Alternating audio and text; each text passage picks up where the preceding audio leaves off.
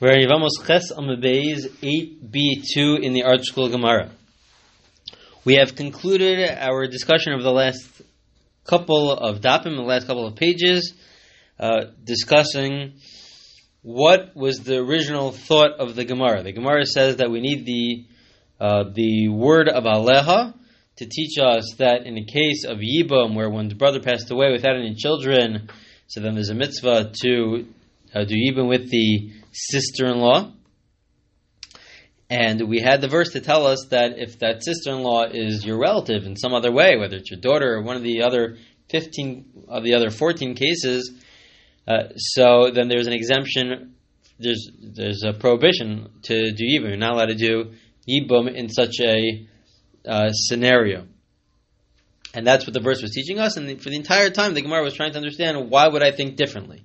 And the Gemara, in the conclusion of the Gemara, it gave three different suggestions. The last suggestion, which was from the last couple of recordings, is that really we don't need the verse to teach us about the erva herself, about the one that you're related to. That one, it's obvious. It is obvious because we say that a positive commandment does not override such a severe negative commandment. And the verse is really there to teach you about the co-wives. The co-wives and the exemption of the co-wives. That's what we've discussed for the past couple of pages. We're now having a totally new discussion. A new discussion begins here on the bottom of Ches Amabez, the bottom of 8b. And this discussion is viewed as one of the more fundamental discussions in all of Yevamos when it comes to the mitzvah of Yibum and really the exemptions with regards to those that you are related to. We're going to quote here the opinion of Rebbe.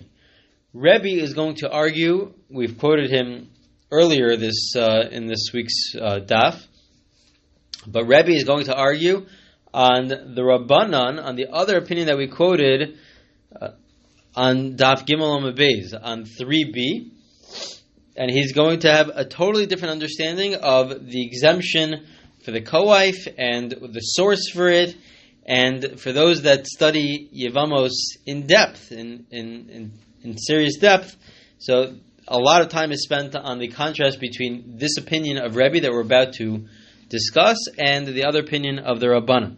But just to show the basic difference, the Rabbanan, they were of the opinion that we've been quoting until now the entire time, that Aleha teaches us that there's an exemption of Yibam when your sister-in-law is also another relative, whether it's your daughter or your mother-in-law. If your sister-in-law is related to you in some other way, so then there's an exemption from Yibam. That comes from the word of Aleha. Then the word Litzror, the word of Litzror teaches you that it doesn't just apply to the one that you're related to, but also if your brother's married to two wives, it applies also to the co-wife. The co-wife also has an exemption. And that's all the opinion of, and also then Litzror also teaches you that your co-wife's co-wife, which was a case that we discussed a while back. Now, that's all the opinion of the Rabbanan. The Gemara now is going to quote Rebbe, and Rebbe is going to have a totally different source for these ideas. A very different source. Now, it's unclear within Rebbe whether we even need a verse to teach us about the karov, about the relative. It could be that that's something which is obvious, that doesn't need a verse, as we had already in the opinion of Rava earlier in this week's recordings. So it's unclear within Rebbe. But with regards to the tzara, with regards to the co-wife, Rebbe has a completely different source. And because he has a completely different source, what the Gemara is going to do is going to, ask what is Rebbe's source. But even more than that, it's also going to ask, well, what does Rebbe do with the extra words of the Rabbanan? The other opinion said that from the extra word of Aleha and Litzror, they all teach us about the exemption of Yibam for the relative and for the co-wife. Well, what does Rebbe do with those words? And also, what do the Rabbanan? Wherever Rebbe has some sort of source to exempt the co-wife in such a scenario. So what do the Rabbanan, the first opinion, what do they do with the source of Rebbe? The Rebbe source is going to come from an extra letter, an extra word. So what will the Rabbanan do with Rebbe's source? So they're going to ask it in both directions. What does Rebbe do with the Rabbanan's source, and what do the Rabbanan do with Rebbe's source. Let's see the Gemara inside. The Gemara says, Gufa. We had this earlier. Rebbe Omer Rebbe says, V'lakach ulakcha v'yavma v'yavma lesor tsaros v'arayos. The Gemara says that this is another big difference between Rebbe and the Rabbanan. According to the first opinion, all the exemptions came from within the discussion of arayos. It's within the Torah's discussion of close relatives that it's forbidden to marry. And within that, there's an extra word of aleha from litzror. It teaches us that included in the arayos, included in the family relationship, those that it's forbidden to marry, included within that is your sister-in-law in the context of Yibum when it's already also a different relative, or for the co-wife. The co-wife is also falls under this general category that we call arayos. That's the source for the first opinion, for the Rabbanan. For this new opinion, for Rebbe, the source is not within the context of arayos, of forbidden relationships, but it's within the context of Yibum itself. Within the context of Yibum, there is an extra word or an extra letter which tells us that Yibum applies, but it doesn't apply in certain scenarios. It doesn't apply ulakacha, that it says to take her. It doesn't have to add the extra hey to say to take her. V'yibam v'yavma, the extra hey by Yibum, to perform the mitzvah of Yibum with her. Now, that's also unnecessary, it's obvious. So it's there, the extra hey is there to teach us that it doesn't always apply. It doesn't apply for the co-wife, and it doesn't apply for the arayos, for when it's your sister-in-law is also related to you in some other way. So the Gemara asks, where do you see this within the verse? Midei tsaros ksiva hacha v'od tsaros militzra nafka. That has two questions. First of all, we don't see in this verse anything to do with the tzara, anything to do with the co-wife. How do we know that there's an exemption on the co-wife? And furthermore, what does Rebbe do with the first opinion? The first opinion brought a proof that there's an exemption for the co-wife from the word litzror. And so what does Rebbe do with the word litzror? And so the Gemara answers the second question first, and then it's going to answer the first question. So what does it do with the word litzror? Litzror mapikle Rebbe, look at Rebbe Shimon. Rebbe learns the word litzror for something completely different, not for the exemption of the co-wife, because Rebbe has a different source for the exemption of the co-wife. But what does litzror teach us? It teaches us like Rebbe Shimon. So the case is as follows. The case of Rebbe Shimon is explained by Rashi, and it's as follows. Essentially, let's say you have three brothers. You have three brothers. Two of the brothers marry two sisters. Two brothers marry two sisters, so that's definitely fine. And you have the third brother. But let's say both brothers pass away without children at the same time, at a very similar time, before Yibum or Chalitza is done with one. So basically you have, now for this third brother, you have the mitzvah of Yibum could be done, the mitzvah of Yibum or Chalitza is done for each of the sisters-in-law. So you have one sister-in-law and another sister-in-law, and they are sisters to each other. They are sisters to each other because the two brothers married two sisters, so they are sisters to each other. So Rebbe Shimon is of the opinion, from the word litzor, that litzor means co-wives, that they are co-wives with each other, that before even Yibum is done, there's a concept that we might have mentioned in the past called zika. That there's already, even before Yibum is done, is that there's already a connection to the live brother-in-law, to the brother-in-law who's alive. There already is some sort of connection. So now you have two sisters, they're actual sisters, that have this, what we call a zika, some sort of relationship with the live brother-in-law. And as a result of that, so you cannot do Yibum or Chalitza, according to Rabbi Shimon. There's an exemption of Yibum or Chalitza because they are already related. There's just a complete exemption of the Zika because it's impossible to have a relationship with two sisters. You're not allowed to marry two sisters. So just like you're not allowed to marry two sisters, you also can't have this Zika type of relationship with these two sisters, where you have two sisters that are in this situation to either do Yibum or Chalitza with the brother-in-law. And the way it came about was because they were married to two different brothers, which was completely permissible, but they both passed away without children around the same time. And now they have this relationship with the brother-in-law. Since it's impossible to have this type of relationship with the brother-in-law with two sisters, just like it's forbidden to marry two sisters, so then there's just a total exemption of Yibum and Chalitza according to Rabbi Shimon. And that's what the word litzur is to teach us, that the Zika is so strong, this relationship is so strong, even before Yibum is done, that there's already this automatic relationship with the brother-in-law, which is why you need Chalitza in general, but there's already this type of relationship, and that it's such a close relationship that we equate it to the laws of, to a certain degree, to the laws of marriage, that you can't be married to two sisters, so it's as if there's no Zika at all. We say that there's no Zika at all, and you don't have to do Yibum or Chalitza in such a scenario. Okay, so that explains to us what the word litzur is there for. Litzur is there to teach us about that case. So now we go back to Rebbe Tzara Hachak Siv. We go back to the first question. What about Tzara with the co-wife in Rebbe's source? Where is there an idea that mentions anything about the co-wife, that there's an exemption to the co-wife? So the Gemara says as follows. This is what Rebbe means. Hachi Kamar. Lemer Kravalakach Mai Ulakacha. Why does the pasuk? Why does the verse add not just that he should but he should take her, and it's obvious already that it's referring to her. So the Gemara explains as follows. This is what it means. Kol hecha dikitre l'kulcha. Di by nasav hai. Vi by nasav hai. V'ilo sharia. V'ilo tarvayu asirin. So the Gemara says that the verse ulakacha teaches us that in a scenario where you have two sisters-in-law that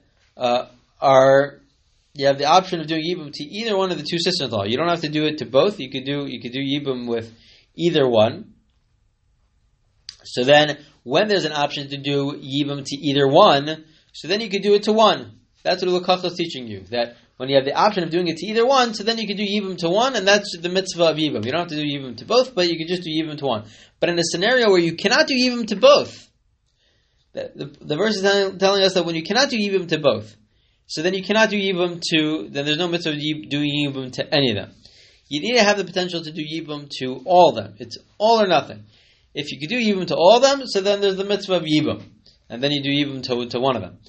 And if the mitzvah of Yibum doesn't apply to one of them, so then there's no mitzvah at all. It's all or nothing. And that's what the verse of Ulakacha is telling you, that you have to have the potential to take all of them, meaning to marry all of them, to do the mitzvah of Yibum to all of them. And if you don't have that option to do it to all of them, to any of them, so then there is no mitzvah to any of them. If you can't have that, you don't have that option to do the mitzvah to any of the sisters-in-law, so then there is no mitzvah at all to any of them. So what's the scenario where you don't have the mitzvah to all of them? That's the case where you have a relative. Your sister, one of the sisters-in-law, is also your relative some other way. Let's say it's your daughter. So then since there's no mitzvah even to one of them, so there's no mitzvah to any of them. So that's the source to exempt the co-wife. And then what do we do with the extra word v'yibma, or the extra letter, to perform yibam with her? Why is that extra? So that's to teach you, but makom yibam hu dasirat tzara, shalom makom yibam shariat tzara. That's to teach you the concept that we had earlier, that there's only the idea of a co-wife and the exemption of the co-wife only exists in the situation of yibam. That if you have a situation of yibam where your brother passes away without children and it's your sister-in-law, so then if your sister-in-law, where there is no mitzvah of yibam, has a co-wife, so then there's no mitzvah of yibam also to the co-wife. But in a totally different scenario, where it's not the situation of yibam, so let's say your daughter just marries somebody, and your son-in-law, your daughter's husband, is married also to somebody else. We don't say that you're forbidden to marry your daughter's co-wife. That's not true. It's only within the context of yibum, and that's what the extra word and letter of v'yibma teaches us. Okay, that is all the opinion of Rebbe. The Gemara discussed the opinion of Rebbe. We're going to come back to Rebbe in next week's recording. The Gemara now switches over for a few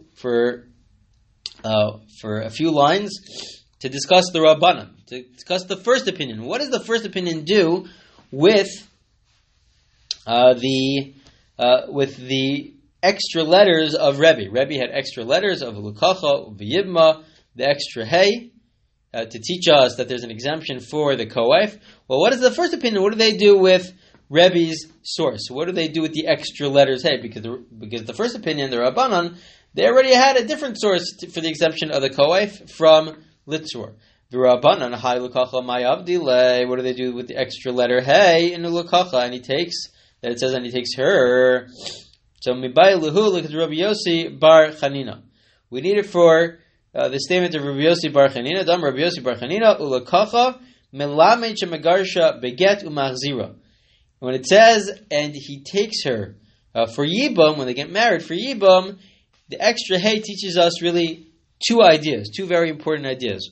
One is to tell us that after they get married, so that if they want to get divorced, how do you get divorced? You do not do chalitza.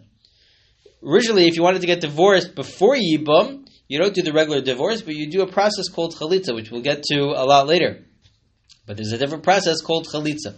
But once you get married, once you're actually married, so then it's viewed as a complete marriage, at least within the context of requiring a get, requiring a regular divorce document. If you wanted to have this separation of this type of relationship, we do not do chalitza. We have an actual get. Once you're married, so then it's as if you're married like any other marriage. As of now, at least with regards to the laws of requiring a get, that you need to require a regular divorce document, we do not do chalitza. That's rule number one. And rule number two is that once you get divorced, you're also allowed to get married again. This brother-in-law and the sister-in-law, they're allowed to get married again. And the idea is that we don't say that once you get divorced, so now it's viewed as your sister-in-law outside the mitzvah of Yibum. When you get married again, you're not fulfilling the mitzvah of Yibum anymore. It's no longer the mitzvah of Yibum. You already fulfilled the mitzvah of Yibum by marrying her the first time. But if you got divorced, we don't say that. The point here is that we don't say that, this is your sister-in-law. We view her as each other as a brother-in-law, sister-in-law relationship, which in general there's a prohibition to marry your sister-in-law. If it's outside the context of Yibum, there's a prohibition to marry your sister-in-law. So we don't say that, once you get divorced, you can no longer marry your sister-in-law because this relationship is defined as a relationship of brother-in-law and sister-in-law. No. Once they get divorced, this relationship changes from being a relationship which is a prohibition of your sister-in-law to being your wife, or now your ex-wife. This was your wife. Now it's your ex-wife, so you're allowed to remarry an ex-wife. It's permissible to marry your ex-wife. So the way we define this relationship is not of brother-in-law, sister-in-law, but it's of husband and wife. Now, which is now they're divorced. It's ex-husband and ex-wife, and so it would be permissible to remarry even outside the context of the mitzvah of Yibum, which was already performed, that already happened, and then they got divorced. What is the extra letter of the hey of V'yimba doing according to the first opinion? What does V'yimba teach us? Al korcha. V'yimba, the extra hey, teaches us that the mitzvah of Yibum is effective without her knowledge. We don't need her knowledge involved in it. In general, in a marriage, it requires the knowledge of and consent of the husband and of the wife in a regular marriage. But over here, where it's really some sort of there's already zika here. There's already some sort of a relationship here. So then Yibum works even without her knowledge. I mean, we pointed out earlier, and really without her complete consent. We pointed out earlier that if she has a valid reason why she wants to not go through Yibum, so then we definitely accept that, and we do not do Yibum, and Yibum is not allowed to be done. But when there is no valid reason why she shouldn't go through the Yibum, so then we say that Yibum does work against her will. By the letter of the law, the Yibum would work against her will. Now, perhaps we'll have a different class, not on the recordings, to discuss. Well, we do not. That's by the letter of the law. Now, there were different decrees enacted by the rabbis to say that we do not allow this to have it go against her will, and perhaps this will be discussed in a different class. We won't discuss this in the WhatsApp recordings. Okay, that concludes the daf, and we'll continue with this next week.